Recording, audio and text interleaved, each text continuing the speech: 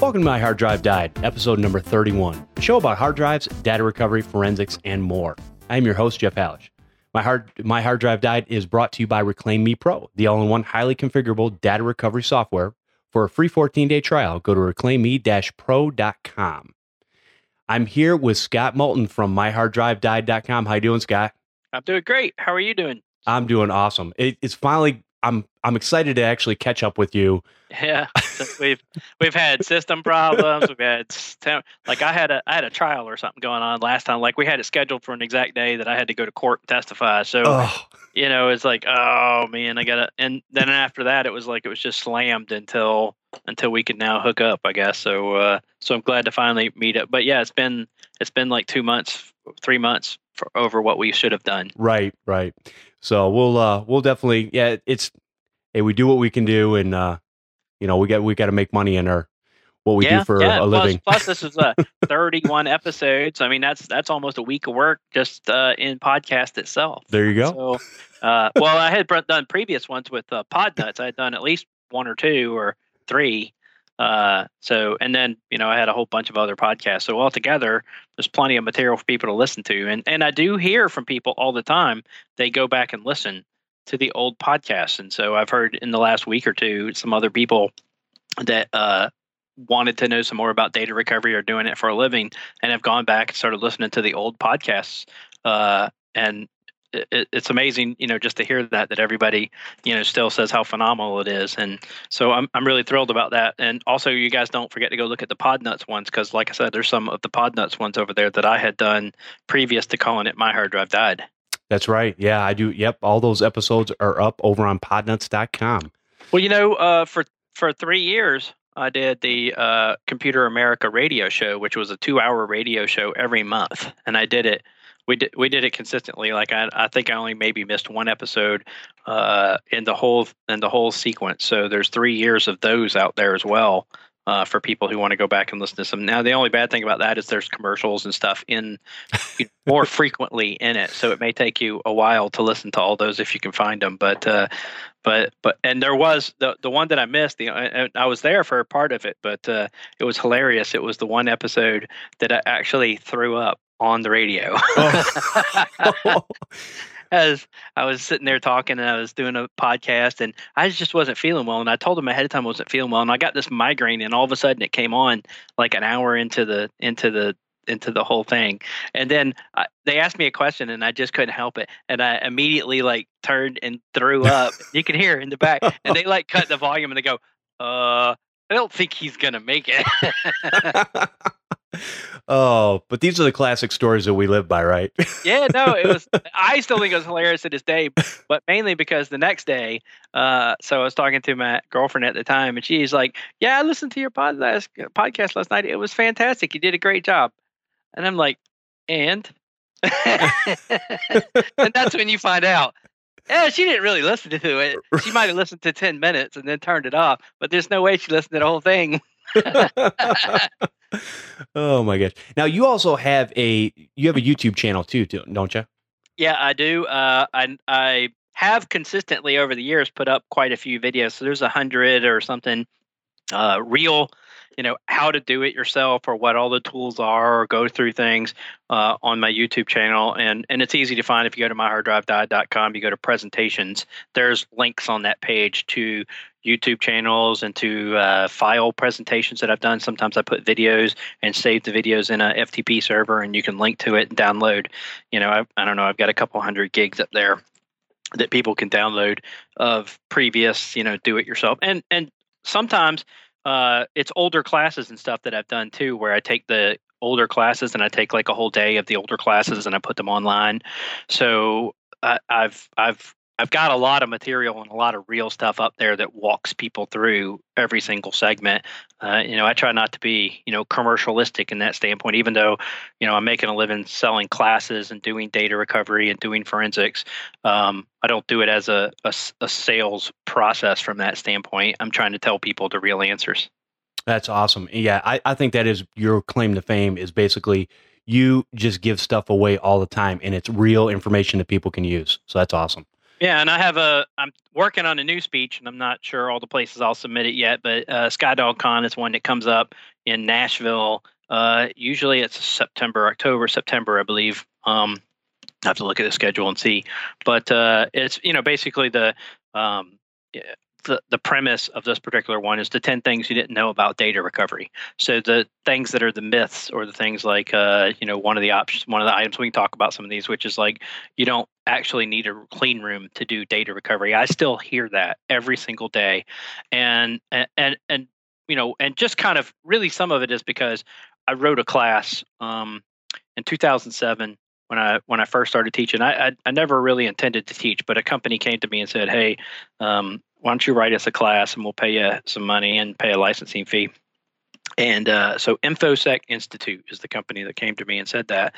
And I didn't really do my research. I didn't really find out, they're not a really great company from that perspective. There's a lot of, and that's a matter of opinion too. So, don't sue me because I say something online. Right. That's my opinion. There's a lot of reasons why I don't work with them today, and I didn't work with them after the first class I produced. But they still use some of my old material against me to basically sell classes for themselves in this process. And that's one of the things I'm constantly hearing, is because they market. And if you look at their material and even their marketing material, it's my material. You can see it. You can tell it's mine. You compare it to my current site and things like that. You can tell it, 99% of it is my material. But they use this one blurb where they try to say, if you're going to try to do a recovery without clean room, like some professed experts out there say, then you're not learning real recovery. You're learning fly by night, blah, blah, blah. And so I get these messages all the time that say, well, can you do this without a clean room? And that we don't believe you. And, because there's a difference between a clean recovery, what you actually have to do from a data recovery perspective, versus something like forensics. And one of the things I guess most people don't realize is that data recovery was going on for 30, 40 years prior to this. And those people are, they're all over the world. They're in Italy, they're in Spain, they're in France, they're everywhere. They don't have clean rooms. They didn't even have the ability to, certainly not back in, 20, 30 years ago, when a clean room is $20,000, $30,000 for the small basic unit. They didn't have the money. They weren't doing it either. But a lot of times they would declare that as a marketing myth, basically to keep people from trying to get into their material. But the part that's the hardest for me is that my own material is being used against me to, sell a class that is subpar that I wrote, 10 years ago, 8 years ago, compared to my current class, which is really updated and has all the current material in it and goes through every step of the process. It's just kind of one of those things I guess you have to deal with when you make a mistake like that. Yeah, it's, obviously everybody that listens to this show knows you're the real deal and you actually know what you're talking about. Now, as far as clean rooms go, now the whole object of, I would look at a clean room, and this is from the outside looking in, I would look at a clean room and say, okay, I need a clean room if I'm going to disassemble and assemble a hard drive that I'm going to put back into use. But other than that, if you're just trying to get the information off of it, you're not always going to need that, right? Well, and you bring up a good point, and that was, when hard drives were, $2,000 each, and you wanted to do a minor repair, and you could, still put that drive back in use, that made sense. And so, if you open a hard drive, contaminants will undoubtedly get into the hard drive. Sure. It will not typically, and keep in mind that I'm also stating that, there is some proper handling procedures where you're not putting fingerprints on it. You're not, hair isn't falling out, snot's not coming out your nose and dripping onto the disc or something like that, which happens. People, the first couple of times they disassemble drives and put them back together, they look like they ate dinner on this plate. And so it really is a mess. And, right. But once you've been through this, you've had training, you do this, it doesn't look like that at all. After you've done, 8 or 10 drives, you've done them right, and you've done the proper handling procedures, even without a clean room, they won't look like that. They'll look pristine.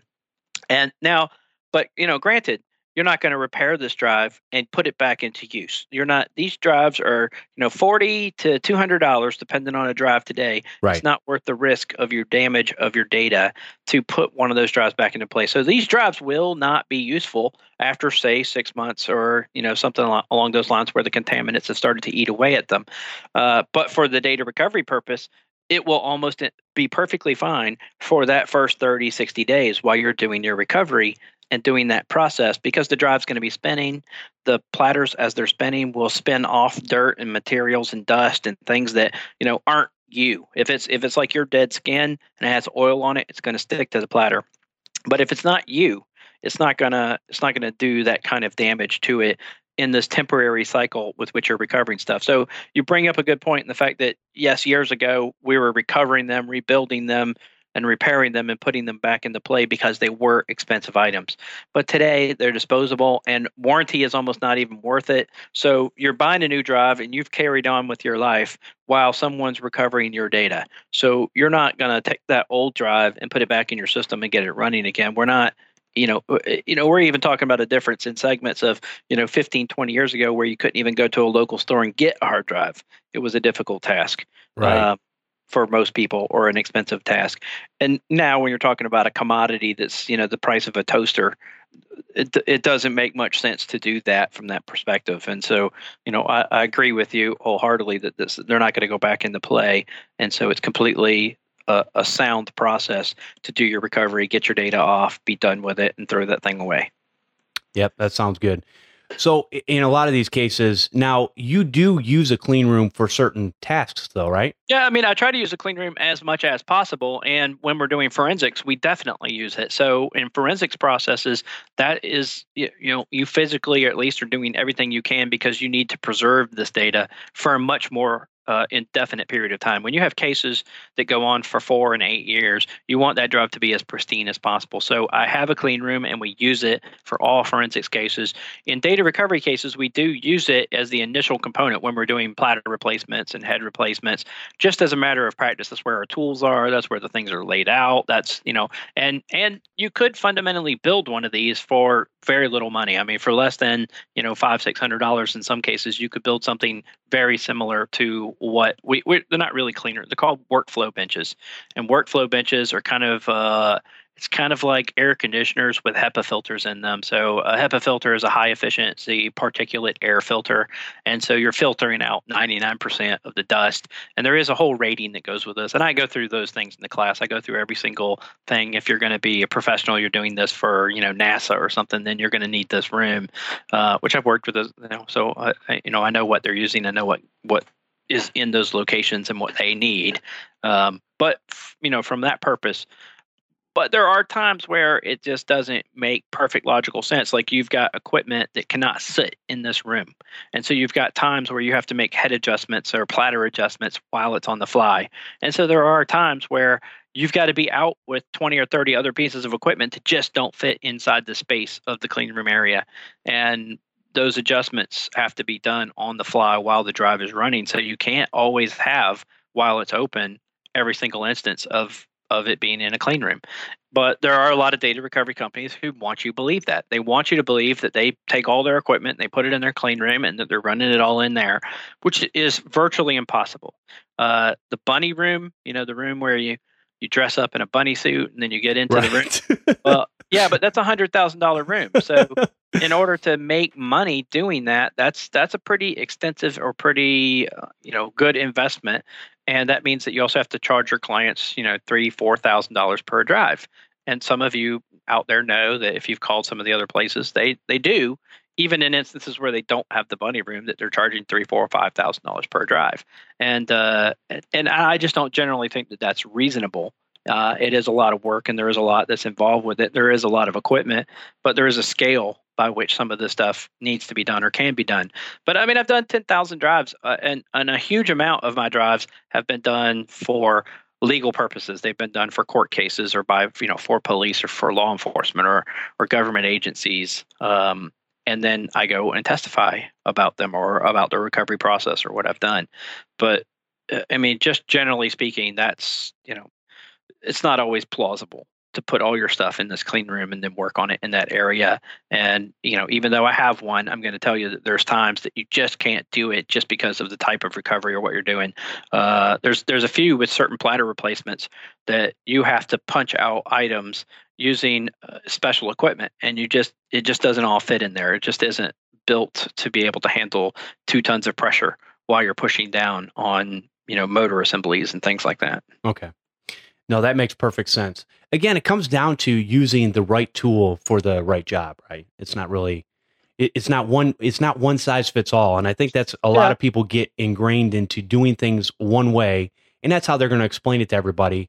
But when there's a many different ways of doing something to get the same results, you got to know what you're doing. But, keep in mind, if you were going to say, hey, what can I do that makes it so that no one else out there in the world tries to do their own recovery or works on their own stuff or tries to learn this process? We can have, only 10 data recoveries in the world have these clean rooms. So they're the only ones who can do this recovery. And if we convince people that they can never do it, because they don't have a clean room, and they're not going to do it for just one purpose. They're not going to buy a $10,000 clean room to do one drive.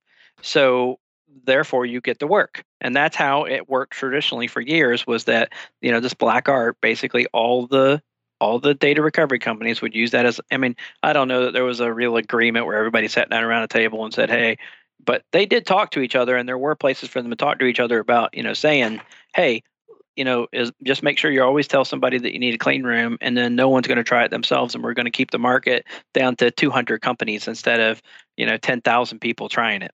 Gotcha. Yeah. And so, it's a marketing ploy from that perspective, and there's been a lot of people pissed off about it over the years. I've gotten threats before. I've gotten, you're revealing all of our secrets or doing whatever, and a lot more in the beginning. Back in 2003, 2004, when I started explaining this process on stage and trying to tell people. But I just don't agree. And part of the problem is because forensics, in many cases, there's a lot of things that can be done in the field that you don't need a clean. They do data recovery and they do physical replacement in the desert in Iraq and Iran. And so there are places where military are doing these things in the field, and they don't have the ability to use a giant clean room or carry it on their back. Right. No, that makes perfect sense. Very cool.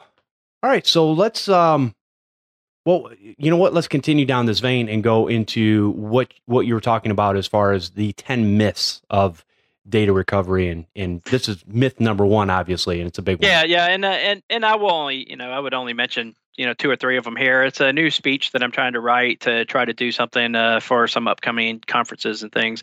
And so, at this point, I just, I have 2 or 3 that I would discuss really quick just to kind of let people know, these are also the constant questions I get when people email me all the time.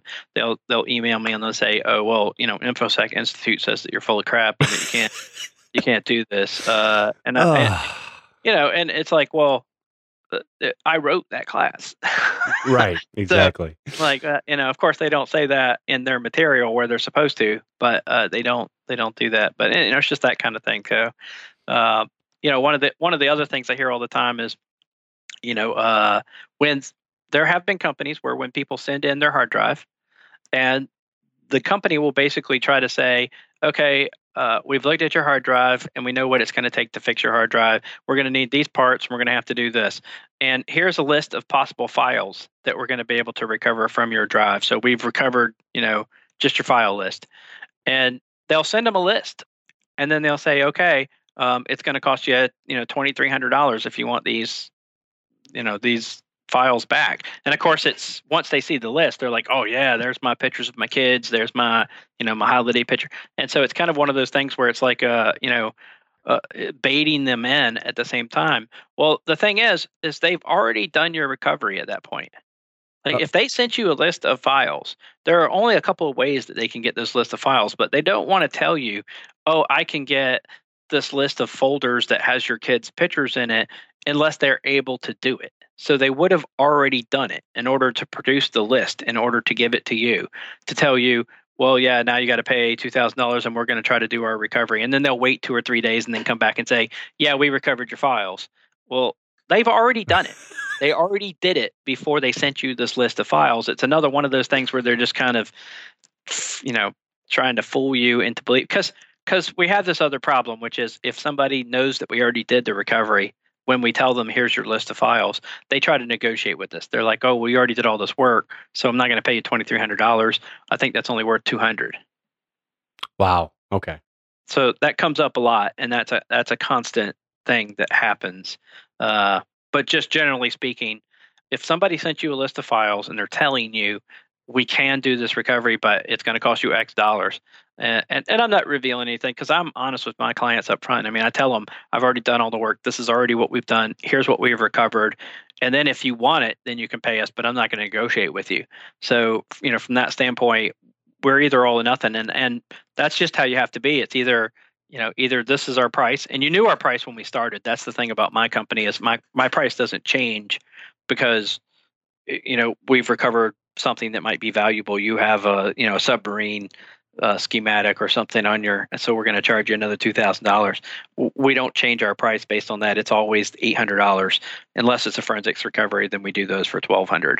But some companies do, and I have seen that before where people will say, based upon your size of your drive or the content or what it is that we've got, your recovery is worth more. Gotcha. Yeah, and you're fair and honest about it, and I wish more people were like that in this world, but not everybody's like that. Well, and that's why I'm trying to point this out as a whole. Is just that people have this misunderstanding of what's already occurred, and sometimes what'll happen is they'll say, "Well, this other company sent me this list of files, and they can recover it, but they say it's $2,300, and I don't want to pay that, and I know you're $800, so I'm going to get the drive back from them and then send it to you." But what they don't understand too is in that process, they've already done something. They've already disassembled your drive, reassembled your drive, replaced head assemblies or something. And when you get that drive back, in most cases from that company, it's not going to be working. They're not gonna send you back a drive that you said, "Screw you guys, I don't want to recover that because you say it's $2,300." I mean, your problem is you made the choice in the first place to send it to them, so you're at their mercy. Right. So whatever they've done to the drive, they're not going to send it back, and you'll be lucky if it's even somewhat functional, if it's even in the same state when it comes back, because there's no way to prove it isn't. You could take a platter off, flip it over, and no one's going to know. All you'll know is you can't recover that data at that point. Okay. So you can't send it, you can't get it back, and then turn around and send it to another company in the hopes that they're going to be able to recover it and save you some money because you had this other company who did the analysis for free, and this other company charges. So there's a trade-off there that you have to be careful of. Right. So I know that you were going to ask some questions at the beginning of this because you and I had a brief discussion before we got on the podcast about SSDs. Did you want to have that discussion? Yeah, let's talk about that a little bit. And so there are a lot of technicians and computer repair businesses that are starting to put SSDs in servers and a lot of workstations. Which workstations I'm not as concerned about, but my concern is it seems to me we don't have any longevity on how well an SSD is going to work. And we all know that we need to have backups regardless of what medium we use. In my opinion, though, a spinning hard drive, usually from even my standpoint, is easier to get the information off of for me than an SSD would be. If it fails, then yes, there is a whole realm of things that you can do with a physical disk that spins that you cannot do with SSDs. And SSDs, as far as their stability and stuff goes, I still think they're some of the worst out there, period. I see them die. I see, one chip dies in the middle of a segment. You lose the entire drive in some cases. There's a whole ton of things that happen in this entire process. But the misconception that people have is how stable that they are. They have this idea that, oh yeah, it's a solid state drive and there's no moving parts, so therefore it's going to last 51 years or something like that. Right, and that's what we hear all the time. And I'm sitting there going, after talking to you over the last year and a half, it's kind of like, I don't think that's exactly true. And because people want speed, right? So they're trying to get the speed. They're thinking of it in speed and the fact that it's going to, and there is some truth to the fact that it's going to have less problems than a spinning disk will during, the first year lifespan or whatever it will normally be from that standpoint. Because there is no spinning disk, there's no sound, there's no heat, there's no, there's no physical heads moving that could cause a physical problem in that state. So there is some truth to that from that standpoint. We're also comparing it to terrible SATA drives. Like they're making SATA drives. If you buy a drive that's $40 and it's they're not going to have the best components in it. They're not going to be the best electronic. If you buy, a SAS drive, and the SAS drive is $300 for the same amount of space that you're going to get your SATA drive for $44, there's something different about them, and you should be able to tell that easily by you get what you pay for. And there is a huge difference in the quality of the drive and the quality of the components and the longevity of the components, which is, it's why a Cisco router doesn't die 10 minutes, into use. A Cisco router is going to survive for, 20 years. It's not typically going to die in its first year of use from the solid state components or something like that. They're using better chipsets. They're using better equipment than you're going to get in your cheap $40, I have an MP3 player or something. Right. So there is a huge difference in those, but yeah, they're mainly putting it in because they think that they can show, oh yeah, we can make a super fast server. And in some cases, does the speed matter? It may if you're in a video industry or you're in a rendering farm or something like that. But then your premise is that you do these quick things that you're going to do, and then you're taking that someplace else. So your data is not remaining there. It's using that data to get there and to get it fast and to get your job done, but it's not going to stay stored in that device. You're still going to have a backup. You're still going to have some other resource. But, to me, at least from that standpoint, it should not be used in your regular day-to-day server. One of the things I know because remember, I also owned a managed IT company for 20 years before I started doing data recovery. And one of the things I know about that is that sometimes they want that thing to be stable for 5 to 10 years. I mean, there are still servers that I installed years ago that are still out there running. I still have servers in my own banks here that have been running for 8 or 10 years. And I care about them for their stability, not for their size. I mean, is size a problem?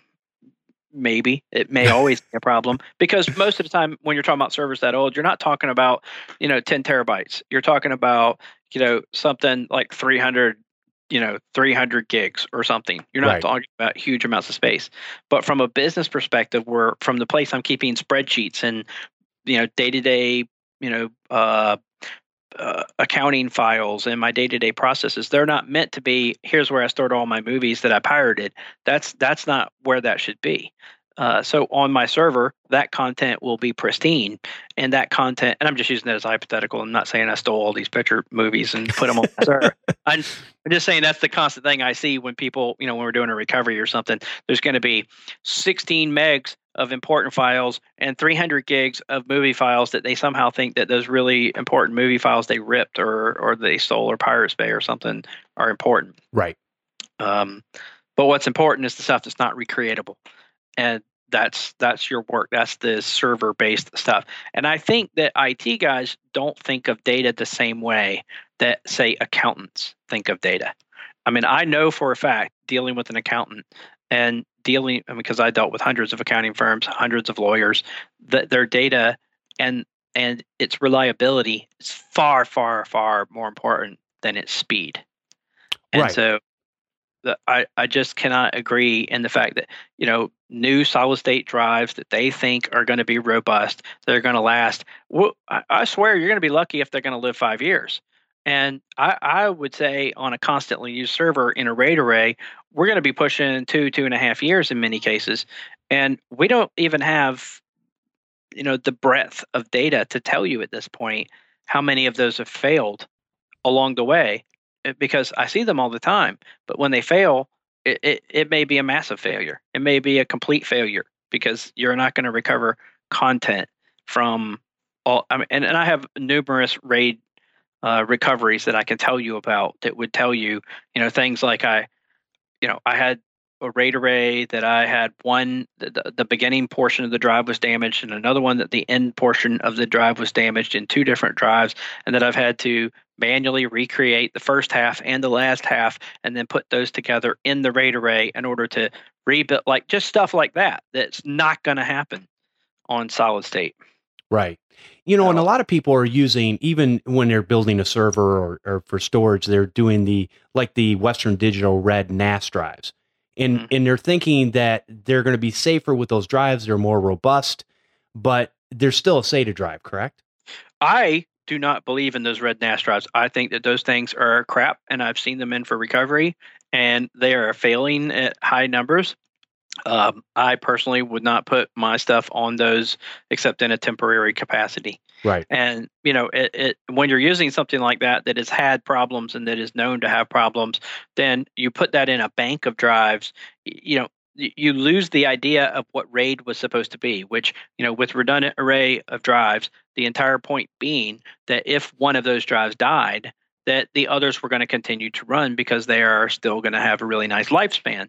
Well, if you do this in an SSD drive or in these red drives or some of the other higher end drives, shingled drives, things like that, what happens is whatever bugs are in one drive are the same bugs that are in the other drive. So you have the same number of write cycles, triggers the same number of write cycles, and the other bugs will trigger on those other drives.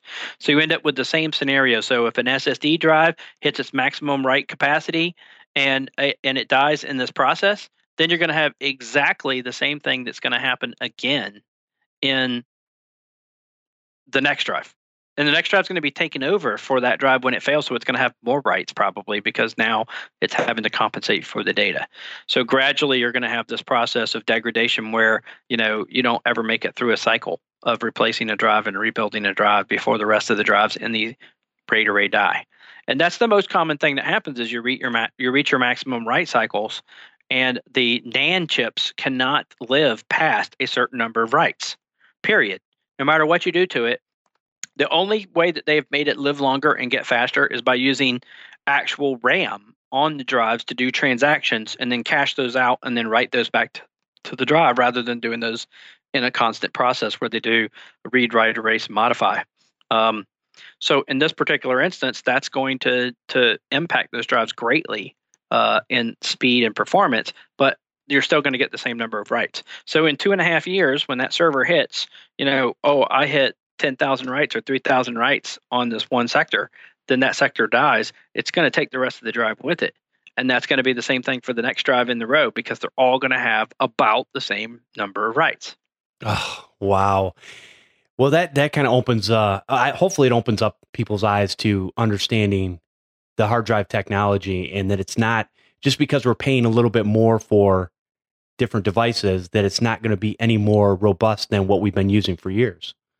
Well, I currently, at least from a standpoint of people understanding how NAND and solid state drives works, I'm just flabbergasted that, I understand all the marketing and all the stuff that keeps going this way. And there's marketing guys writing these papers that, do math funny ways that say, 51 years of life, but it's just not, it just isn't actual reality. The reality and the other problem that actually happens in this process is that as drives have gotten larger, that their write cycles have decreased. So older drives had a longer write cycle than newer drives do. And so when we're diminishing this, and I know there's marketing material out there that say, I've got some new super duper awesome stuff that we're using for, NAND chips. Again, look at the time period that we have for testing these things, and you're putting crucial and critical data at risk for people who want servers to last 5 to 7 years. In a lot of cases, when an accounting department buys a server, you still have to depreciate computer equipment for 5 years. So it depends on where you're at and what your rules are from that standpoint. But to say, I've got drives that are going to die in 2 years, from my perspective of using a server, and being on the other side of that from a business perspective, I don't think that's a long time. Right. I personally am annoyed if it dies in under 4 years. So, once I've set up an array or I set something up, years go by that I'm using this thing. I'm expecting it to last for forever. Gotcha. So, and of course, that's a terrible expectation from a business side. From a technical side, you kind of go, hey, well, this isn't reasonable. How long has this drive lived? Did it live 5 years? Yeah, you've done a great job. But if it only lives a year and a half or 2 years, you just constantly feel annoyed at this replacement process or the expense that goes with that. Well, and there's other people out there that I've talked to too that, things like even the Western Digital red NAS drives, they'll fail and they'll send them in for warranty, right? And as we know here in the US or Canada, you're basically getting back refurbished drives that are made from other drives. Yeah, well, it's way worse than that, and Okay. refurbished drives are far, far worse than you would have ever imagined. So, and I've worked for a couple of these firms when they send them in for refurbishing. A lot of times, what happens is they're either paying a company in bulk or they're reselling them in bulk, and then that company sells them back to them after they're done. And so it's not the actual manufacturer in most cases who's even doing the work. So they dump them off on somebody, and somebody says, "Okay, fine. I'm going to cut off the heads on this one platter, and I'm going to, decrease the size of this drive. So it's no longer a 1 terabyte drive. Now it's a 500 meg, and we change the firmware and we modify that and we send it back." So they didn't solve any problem. They didn't fix any problem 99% of the time. And they only, in many cases, can recover somewhere between 40 and 60% of these drives anyway, because they're so bad in the first place. So these are not the kind of things that it's just like user error. I accidentally didn't reformat this hard drive or something like that. These are horrible errors that have happened. That, heads dragging platters, and there's platter dust, and it's okay if we cut off one head, and the platter dust, may affect the other heads, but it may not affect it during the cycle. So it's good enough that we tested it and we can send it back, because they only need to get it past a certain threshold in order to say this is a workable drive in order to resell it back to the company. And they die again. Usually, in most cases, my experience has been 2 to 3 weeks. It hasn't even been very long.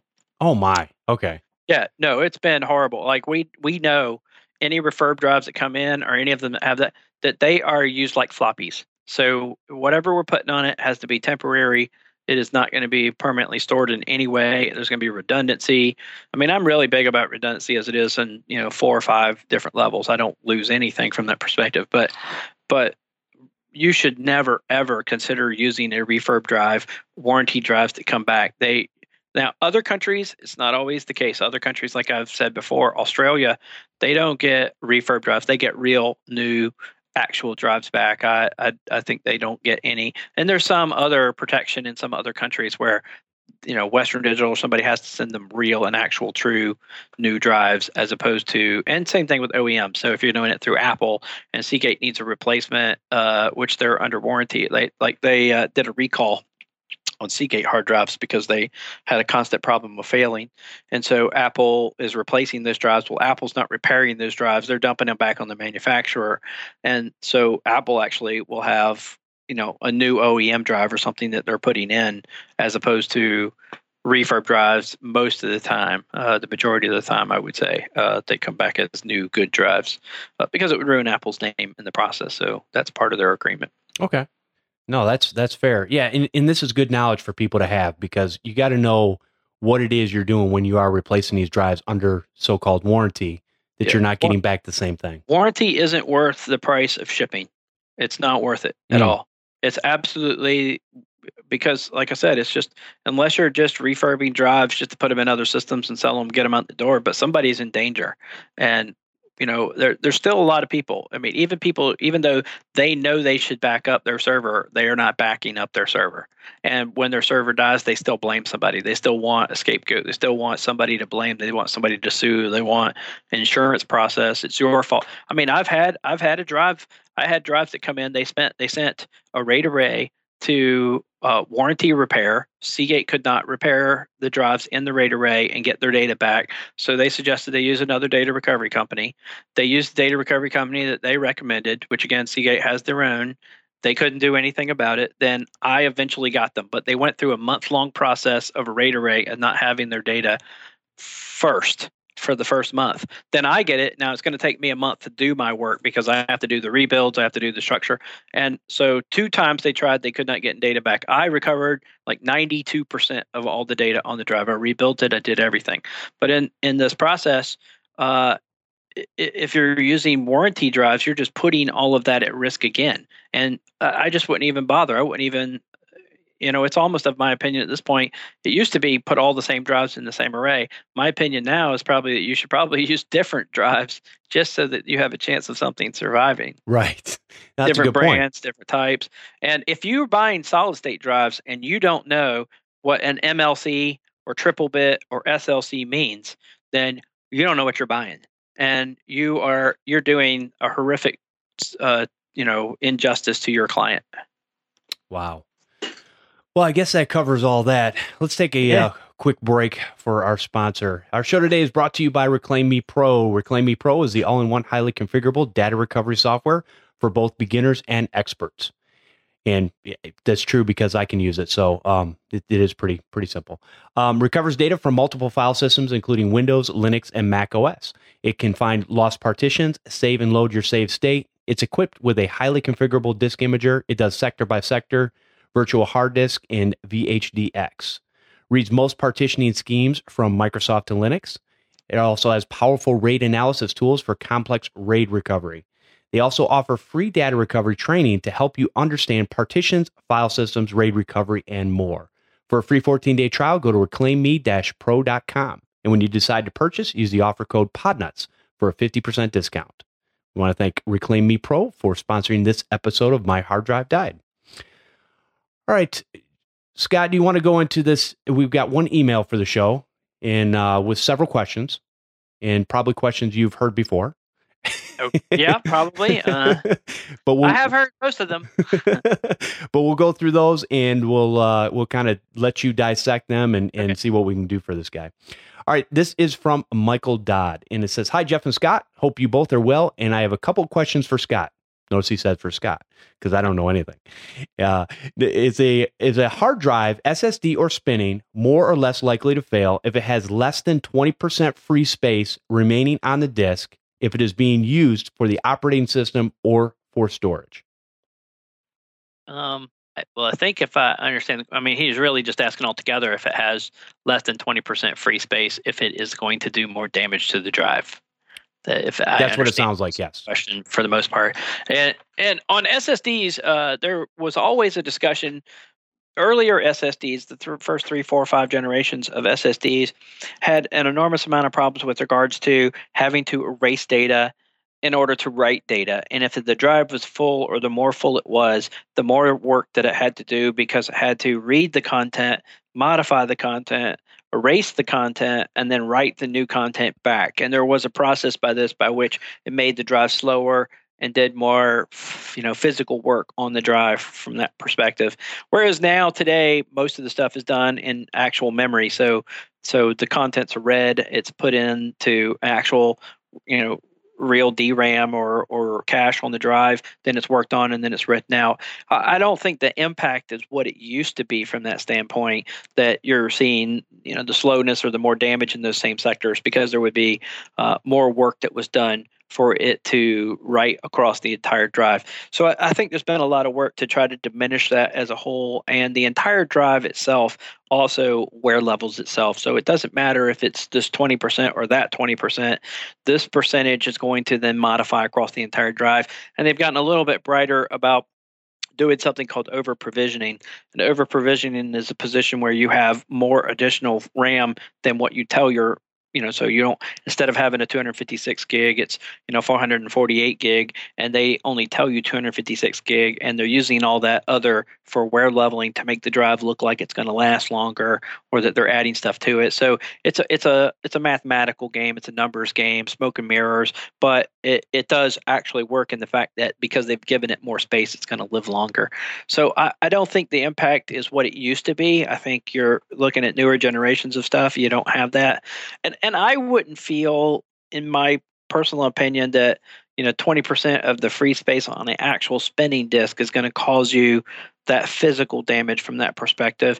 You do have a process of which sectors are free, and that most of the time, as your drive fills up, it fills up from the inside ring, or the outside ring to the inside ring. And as you're moving from the outside to the inside of the drive, you do have an impact of speed as well. That the closer you get to the center of the spindle, the slower that your drive is. So if that's where most of your free space is going to be, which usually is, then there's kind of there's a process by which the operating system does certain things depending on which operating system that you're using. But I don't feel like it's going to do more damage to the drive. It may cause a little more thrashing than you would expect. So maybe ultimately that might cause some damaging to the drive. But as a whole, I really don't think on a spinning disk that it's going to make that big of a difference. and it's gotten far better on SSD. So I guess ultimately I'm going to say no for any current generation stuff. If you're using older generation stuff for SSDs, I would say definitely it probably is going to impact you more than it would today.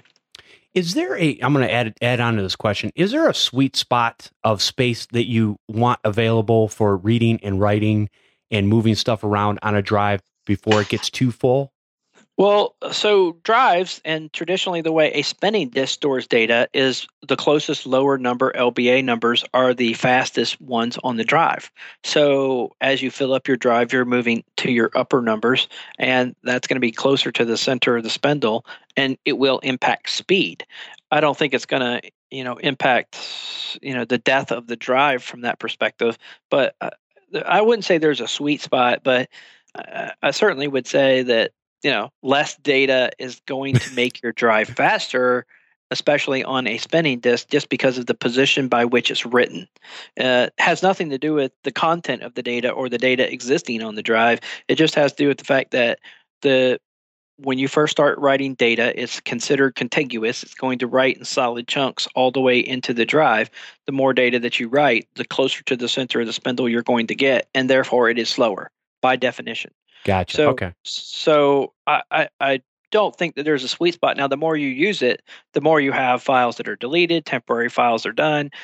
If you're on a spinning disk, then Windows automatically detects that you're a spinning disk, and it will automatically do performance increasing things. You don't really have to defrag your drive because it's going to shuffle, your top used files up to the beginning of the drive, and it's going to push other data down, and it'll do all this on its own. Through this process, and it's kind of an automatic defragmentation process. And supposedly using trim on solid state drives, that this feature is turned off. And on Windows, I do know for a fact in most cases it is turned off, but I'm not so sure even when trim is enabled, the way that I see data move around on a drive inside of a Mac OS, I'm not positive in any way that trim is doing anything. It's very difficult to tell, and they don't really give us a lot of material that shows us, yes, they turned something off or they did something. So, my belief is, by operating system, it really matters. And you're probably not getting any performance stuff on the Linux side unless you're using ext4 and you compiled it for trim to be enabled. Then maybe you're going to get some performance increasing stuff from that perspective if it's a solid state drive. But otherwise, you're not really going to get a huge benefit one way or another for any sweet spot of data. Okay. My rule of thumb has always been 50-50. And it's not 100% always like that, but I'll tend to put more drives in and keep them about half empty, half full. So yeah, it's literally just, in some cases, if you're full and temp files can't be created and things like that, it can do damage to your files and the files that it's trying to write from your operating system and things like that is possible. But, generally speaking, it's not going to affect anything except for possible performance. Most likely now only on spinning disks as opposed to solid state disks. That, like I said, they've done a lot to try to improve that for solid state disks. And a trim feature is supposed to be an immediate delete. So if you delete a file, it doesn't exist. It's going to be gone immediately. It's not doing like it does on a hard drive. A hard drive doesn't take action on the deleted data.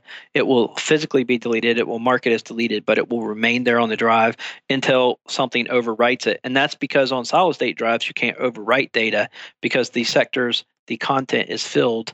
When you actually charge something using hot electron injection, you're actually charging a cell, and the cell then contains an electron that's captured there. Whereas a hard drive, you're just overwriting space by just remagnetizing the area. It doesn't matter what was there before. Okay. Wow. That's real sciencey. I learned something new today, so I have a better understanding of your explanation there. Question number 2 is, how do you recover data from an iPad or iPhone that won't turn on? Well, that is a difficult task. If it doesn't turn on, then a lot of times what has to happen is we have to either repair it in some way, open it up, change the battery, find out what's wrong with it. I mean, most of the time, and I mainly do this for forensics because I don't do a lot of recovery for commercial use for iPads and iPhones, because there's a lot of cheap markets out there that do things for phone repair and things like that. They're $100 and it doesn't make any sense. I do it for forensics cases. So when I'm doing it, people send in iPhones or iPads or, some of the newer MacBook things. And we're physically spending a lot more time being a lot more careful about making sure that the data is not erased and that we have this process for repairing it. But it's an expensive process. So, on the low end, it's $1,200. On the high end, it's about $3,000. So in this entire process, we're trying to make sure that this data isn't going to go away, as opposed to your local phone repair center. So a lot of times, what happens at like your local phone repair centers, they're going to, try to first change the battery, then look for any capacity, anything that's blown, anything they can change or compare, and if they have to swap out a logic board. If we were trying to save the data, then what we would have to do is desolder the chipsets from a board. If we couldn't figure out any other way that recovers data or fixes it or gets it powered on, then we have to basically desolder the chips and move them to another board. And that's becoming harder and harder. We're starting to have epoxy on some of the chips. They're starting to do a lot of things to make that very detrimental from that perspective. But a lot of times we're not really having to go that far. It's just something's burned, something happened, a pen is broke or something. So in that entire process, most of the time, that's what we're looking at, is just some way to get it to function again enough that we're able to then connect it to some of our equipment, because we have specialized equipment. Like we have a Solid Bright, which is this $12,000 tool for recovering phones and iPads that images them and then does a recovery against the data. So those are the kind of things that we're doing most of the time, and it does take a considerable amount of time to be as careful as possible. And there's even instances where you do have to break into an iPhone that you don't know the PIN, you don't know the code, and there's some things, as the FBI has found out today, that they can do to get into phones that they don't need to bother Apple with. But again, there's kind of a trade-off. It's, the longer and older a phone has been that it hasn't been used, then the more likely it is we're going to be able to break into it. But when it doesn't turn on, that's a repair process. Find out what's wrong with it. Yeah, as far as that stuff goes, I've always looked at it like this. If somebody has physical access to your device, game over. There's going to be somebody that's a little bit smarter somewhere that's going to be able to figure out how to get in there and get what they need off of it. So right. Yep. All right. Well, hopefully that answers your question, Michael. And question number 3 is a noisy spinning hard drive a reason to replace, even though it may test okay and pass smart test? I would say yes. A simple answer is yes. However, in my mind, the first thing that went through mind was, how old is it? Is it older than, say, 2005, 2006? And that's when they replaced bearings with fluid dynamic bearings. And there's a huge difference in how the motor actually works back then. So what you may be hearing may be an offshoot from the motor and from bearings. And so older drives had ball bearings in them. And as they age, they spin around and they actually warm up and ball bearings start to disintegrate. And you have the same problem you have with, trailers and axles and things like that if you don't grease them. And there's no way to grease them or do anything. So, right. So as they do age, they do deteriorate, and eventually it does become a problem because there's a magnet in there that's forcing the electromagnet to spin, and eventually will do physical damage to the drive itself. But noise is usually a pretty good indication that something has happened. Conditions change, heat and temperature changes, head assemblies start to get closer to platters. They can, when they're dismounting, there's spots where things can bend or things can happen over time. I would definitely say if its personality changes, if the drive's personality changes, there's a reason it's changing. And so, and most people know it. I mean, you can feel it. You can, in a lot of cases, you click on a directory structure, it takes longer than it used to take. Right. There's a process. It's like, and it's not just something that, yes, if you initially reformat your hard drive, it will appear to be faster because now you have everything contiguous. It's touched towards the outside edge of the disk. It's going to appear to be better, but that does not mean that it actually is better. So I would definitely say if you start to notice the personality of the drive starting to change, back up. Yeah. Amen to that. All right. The end of his email says, thanks for the great show. Regards, Michael Dodd from Brisbane, Australia. Thank you, Michael, for the email. Appreciate it. Great questions. And Scott, as usual, great answers. I have one question before we end off the show.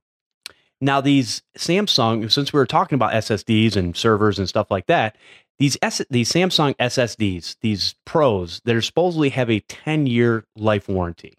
Mm-hmm. Is there any reality to that? Well, like I said, there is some things they can do to improve them, and a lot of times I do see things where, I examined some drives several months ago for a company, and they're OEM drives, so they're smaller drives. And when you're looking at 32 and 64 gigs for OEM machines, that's usually plenty of space. And they would say on there that they were going to last 10, and they told them 10 years and things like that. But what I did when I took them apart is I realized that even though they said that they were only like 32 gigs, they actually had 4 times the space. So there was other chips, and they have physically allotted only 32 gigs of usable space, but in order to make it grow, so in other words, if you have twice the space, you will then increase your lifespan by more than twice. So if your lifespan is normally going to be 3,000 or 5,000 writes, and you're knobbing it off, now you've actually got a possible choice of adding twice as much space from that perspective. And it actually is, I'm not going to do them because this is actually more math than just 2 times.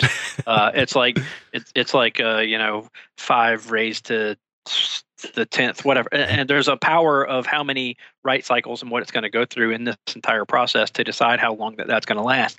And by, tripling and quadrupling the space and doing over provisioning, there definitely is a way for them to increase its lifespan, and it appears so in that process. And then there also is better chips. There certainly are better chips that if you buy pro level chips, high end level chips, the ones that have actually been fully tested and baked in the whole process, they definitely are going to last longer, which is the kind of chips that like Cisco uses in their routers, as I mentioned earlier.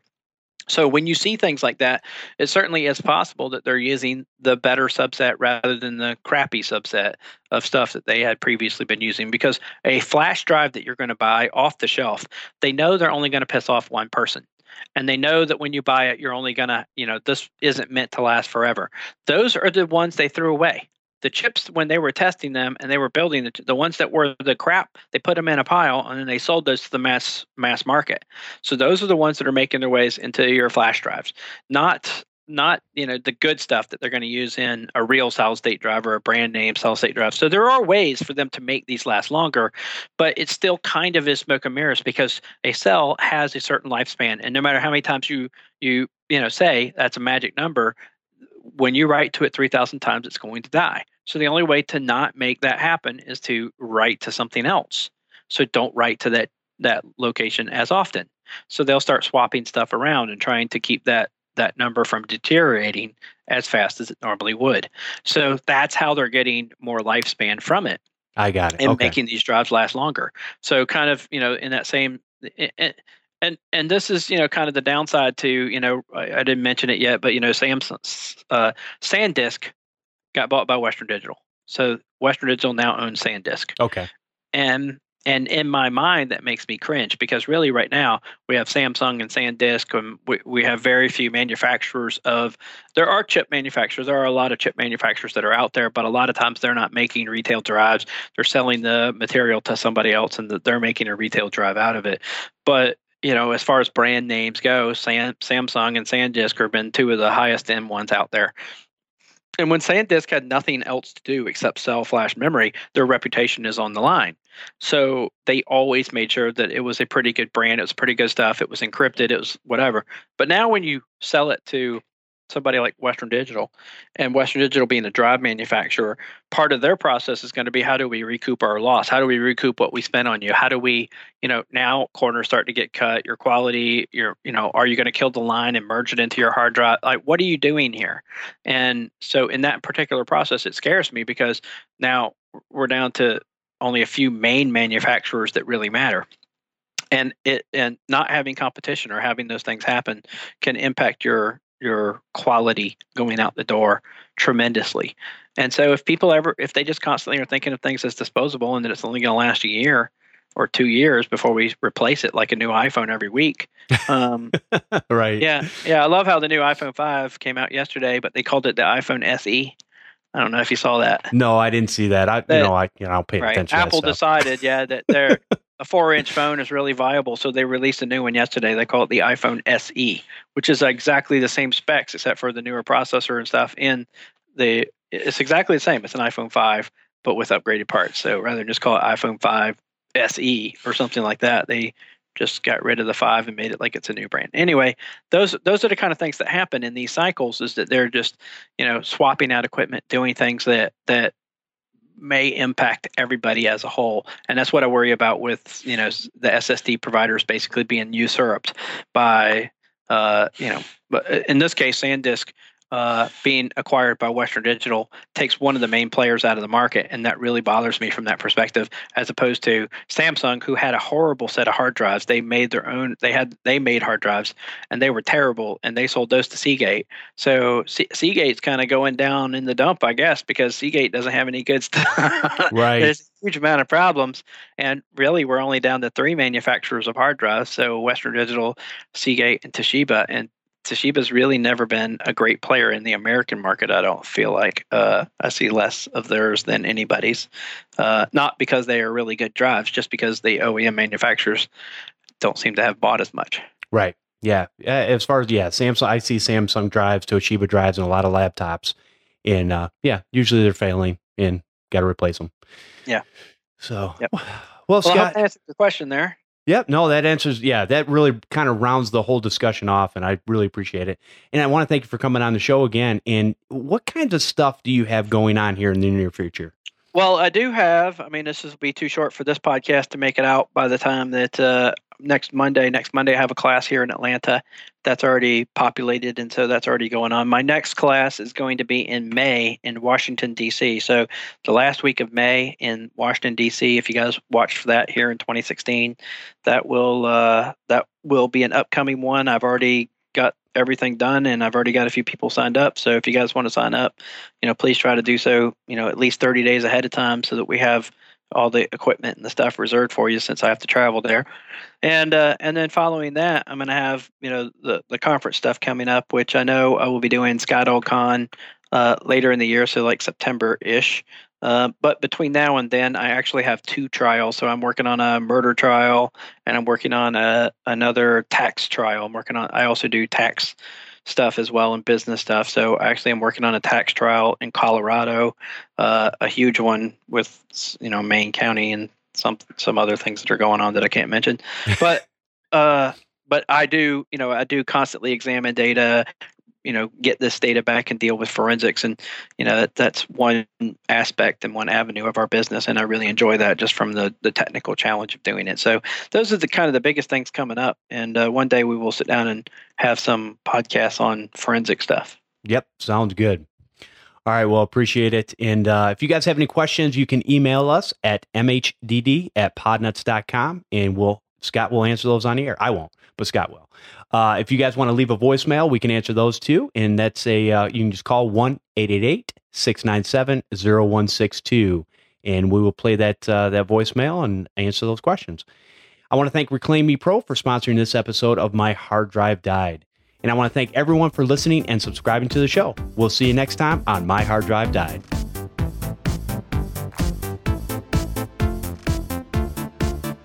Music provided by Steve Cherubino at stevecherubino.com.